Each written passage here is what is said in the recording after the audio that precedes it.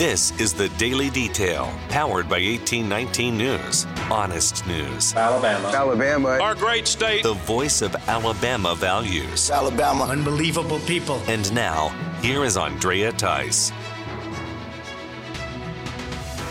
An ethics complaint that was submitted to the Alabama Republican Party has been dismissed. That complaint was filed by Wayne Reynolds against Mo Brooks for comments that Brooks said on a radio program. Brooks was speaking about the 2022 Senate campaign in Alabama when he ran against Katie Britt. Brooks said that the communist Chinese government did everything they could here in the U.S. to make sure that Brooks did not win that candidacy in the primary and the runoff. Reynolds apparently became convinced that Brooks was implying that the Chinese Communist government had helped Katie Britt personally and her campaign, as well as deceived the Alabama voters. So he filed the complaint. This past Sunday, the ALGOP Ethics Committee sat down and heard more from Reynolds on this complaint, but they ultimately tossed it out with a majority decision. Brooks is part of the ALGOP steering committee. He was not part of the ethics committee. He told 1819 News that he's not permitted to talk about that hearing, but he did say the verdict was a victory for freedom of speech and that Reynolds was trying to suppress that speech by abusing the ethics code.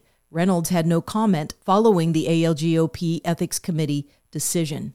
Alabama Congressman Barry Moore has a thing or two to say about conspiracy theorists. Moore was responding to claims from the House Democrat Minority Leader Hakeem Jeffries that there's no evidence being gained by the House Oversight Committee when it comes to Joe and Hunter Biden and bribery from foreign entities. House Oversight Committee, under the extreme MAGA Republican leadership from the very beginning of this, they just peddle conspiracy theory after conspiracy theory after conspiracy theory without any meaningful evidence to move forward. Moore responded while speaking on Newsmax. What we're finding out is the people that have the conspiracy theories 24 months later are proven to be accurate. And that's the same with the Russian collusion hoax. He's just trying to deflect. We, in fact, are uncovering evidence, and I think it's corruption far deeper than many of the American people want us to actually admit or even understand sometimes. But it's something we have to do. We have to pull the veil back. We have to make sure that justice is truly blind and it's not laser focused on political opponents.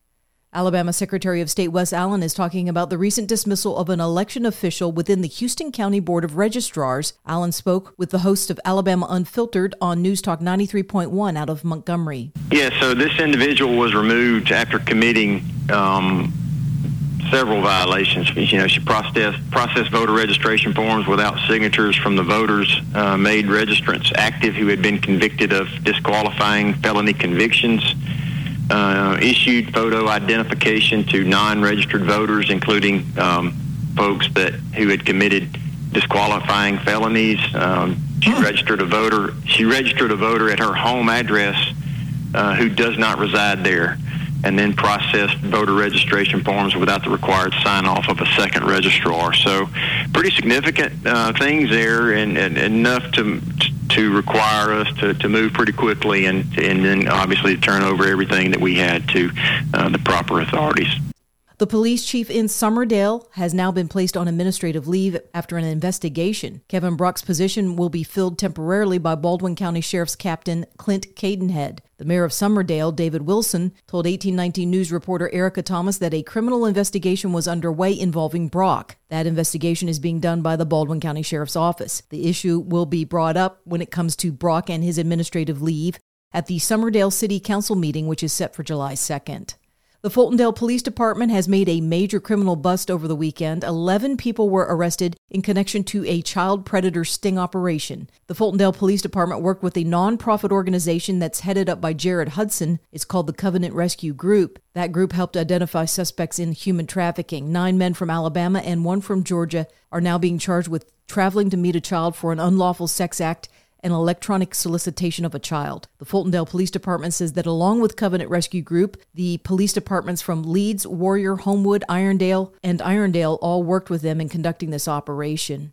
The Birmingham Zoo is now reporting the birth of 2 cotton-top tamarins that occurred this past May. The 2 babies are doing well in their growth. They were born to the adult tamarins at the Birmingham Zoo, Lena and Leo. Tamarins are a critically endangered species with only 6,000 left in the wild. If you're wondering what a tamarin is, they are squirrel-sized monkeys. For more in-depth stories affecting the state of Alabama, go to 1819news.com.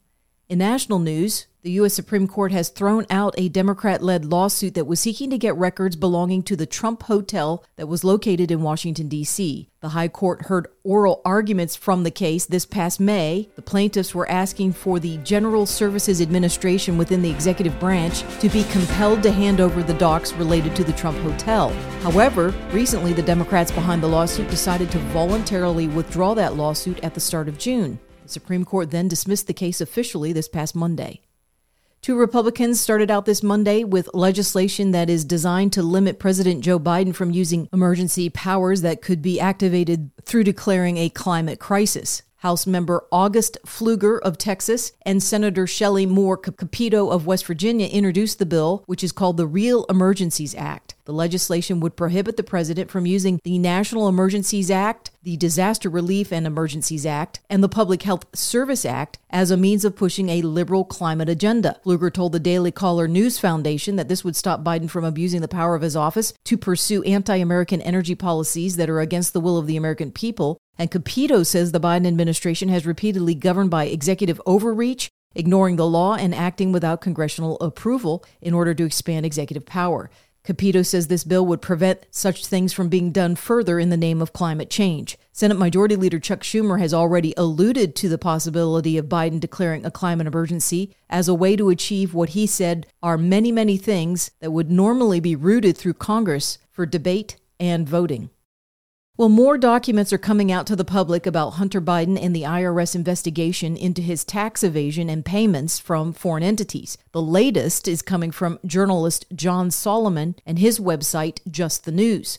Solomon has been able to obtain a memo that was written by IRS supervisor, now turned whistleblower, Gary Shapley. In that memo, Shapley details in chronological order how the FBI validated that a laptop left at a Delaware computer shop was that of Hunter Biden, and this all happened way back in 2019, long before the story even emerged in 2020 during the presidential election. Shapley wrote that the FBI said they had no reason to believe there was anything fabricated nefariously that was placed on that computer or hard drive beyond what Hunter himself had placed there. The FBI also notified the IRS that the computer likely held evidence of tax crimes that were committed by Hunter. This fact bears repeating because it all occurred in 2019, long before there were 51 experts from the intelligence community who wrote about Russian disinformation when it comes to the Hunter laptop, as well as media outlets and social media that went so far as to silence and censor anyone who reported that the computer and all of its contents were in fact Hunter's. The FBI could have cleared all of that up early on, but they did not. Also, the FBI was aware of the information on that laptop that connected the whole Biden family to Ukraine and Burisma by way of bank accounts and money deposits. While Donald Trump was being impeached over his simple phone call to Ukrainian President Volodymyr Zelensky about potential corruption between Burisma and the Bidens, the FBI revealed nothing about what they had already corroborated when it comes to the authenticity of the Hunter Biden laptop. And so, while we're talking about the FBI, here's an interesting development in the state of Idaho. The Republicans in the Idaho legislature have now passed a resolution about the FBI. That resolution condemns the federal agency, saying it's corrupt and calling either for its complete reform or its abolishment. 216 Republicans voted and passed that resolution just a few days ago, saying the FBI has made egregious abuses. That resolution goes on to list dozens of abuses, including the most recent one being the violation of parental rights for those attending school board meetings, as well as the targeting of Catholics in churches. It also lists past abuses such as the raid on the cabin in Ruby Ridge, the FBI's collaboration with notorious Boston gangster Whitey Bulger, and their abuse of counterintelligence. The resolution concludes that if the FBI cannot operate properly within the confines of the U.S. Constitution, that the Idaho State Republican Party is in support of it being banned entirely from operating within that state. And also happening this Monday, we're finding out that FBI Director Christopher Wray will be testifying before the House Judiciary Committee on July 12th of this year. You're listening to The Daily Detail from 1819 News. Be sure and check out 1819 News, the podcast, with host Brian Dawson, as he sits down with the CEO of The Well House, Carolyn Potter, and she talks about how that organization is helping women traumatized by the sex trafficking trade. At The Well House, we built the programming around 5 characteristics that are common to most people who come to The Well House, and that is dealing with the childhood abuse, dealing with complex trauma, which is what happens when you're repeatedly traumatized day after day after day, and substance use. We have a recovery program. Sometimes we need to send someone to intensive drug treatment because we don't have that, but we do have the therapy and other recovery classes for those who are dealing with drugs. And then there's always the need for life skills and education. And so we provide all of that at the Well House. You can listen to more of that conversation at 1819news.com under the podcast tab. If you are enjoying the Daily Detail and want to make sure that these reports come up easily on your smartphone, then be sure to hit the subscribe or follow button on whatever podcasting app you are using. It's usually on the main page of the Daily Detail. That could be on Spotify, Apple Podcasts, Podbeam, or some other app. And also be sure to visit 1819 News for more reliable, up-to-date information on what's going on around here in Alabama. You can also join 1819 News by becoming a member, which will get you exclusive content as well as 1819 merchandise.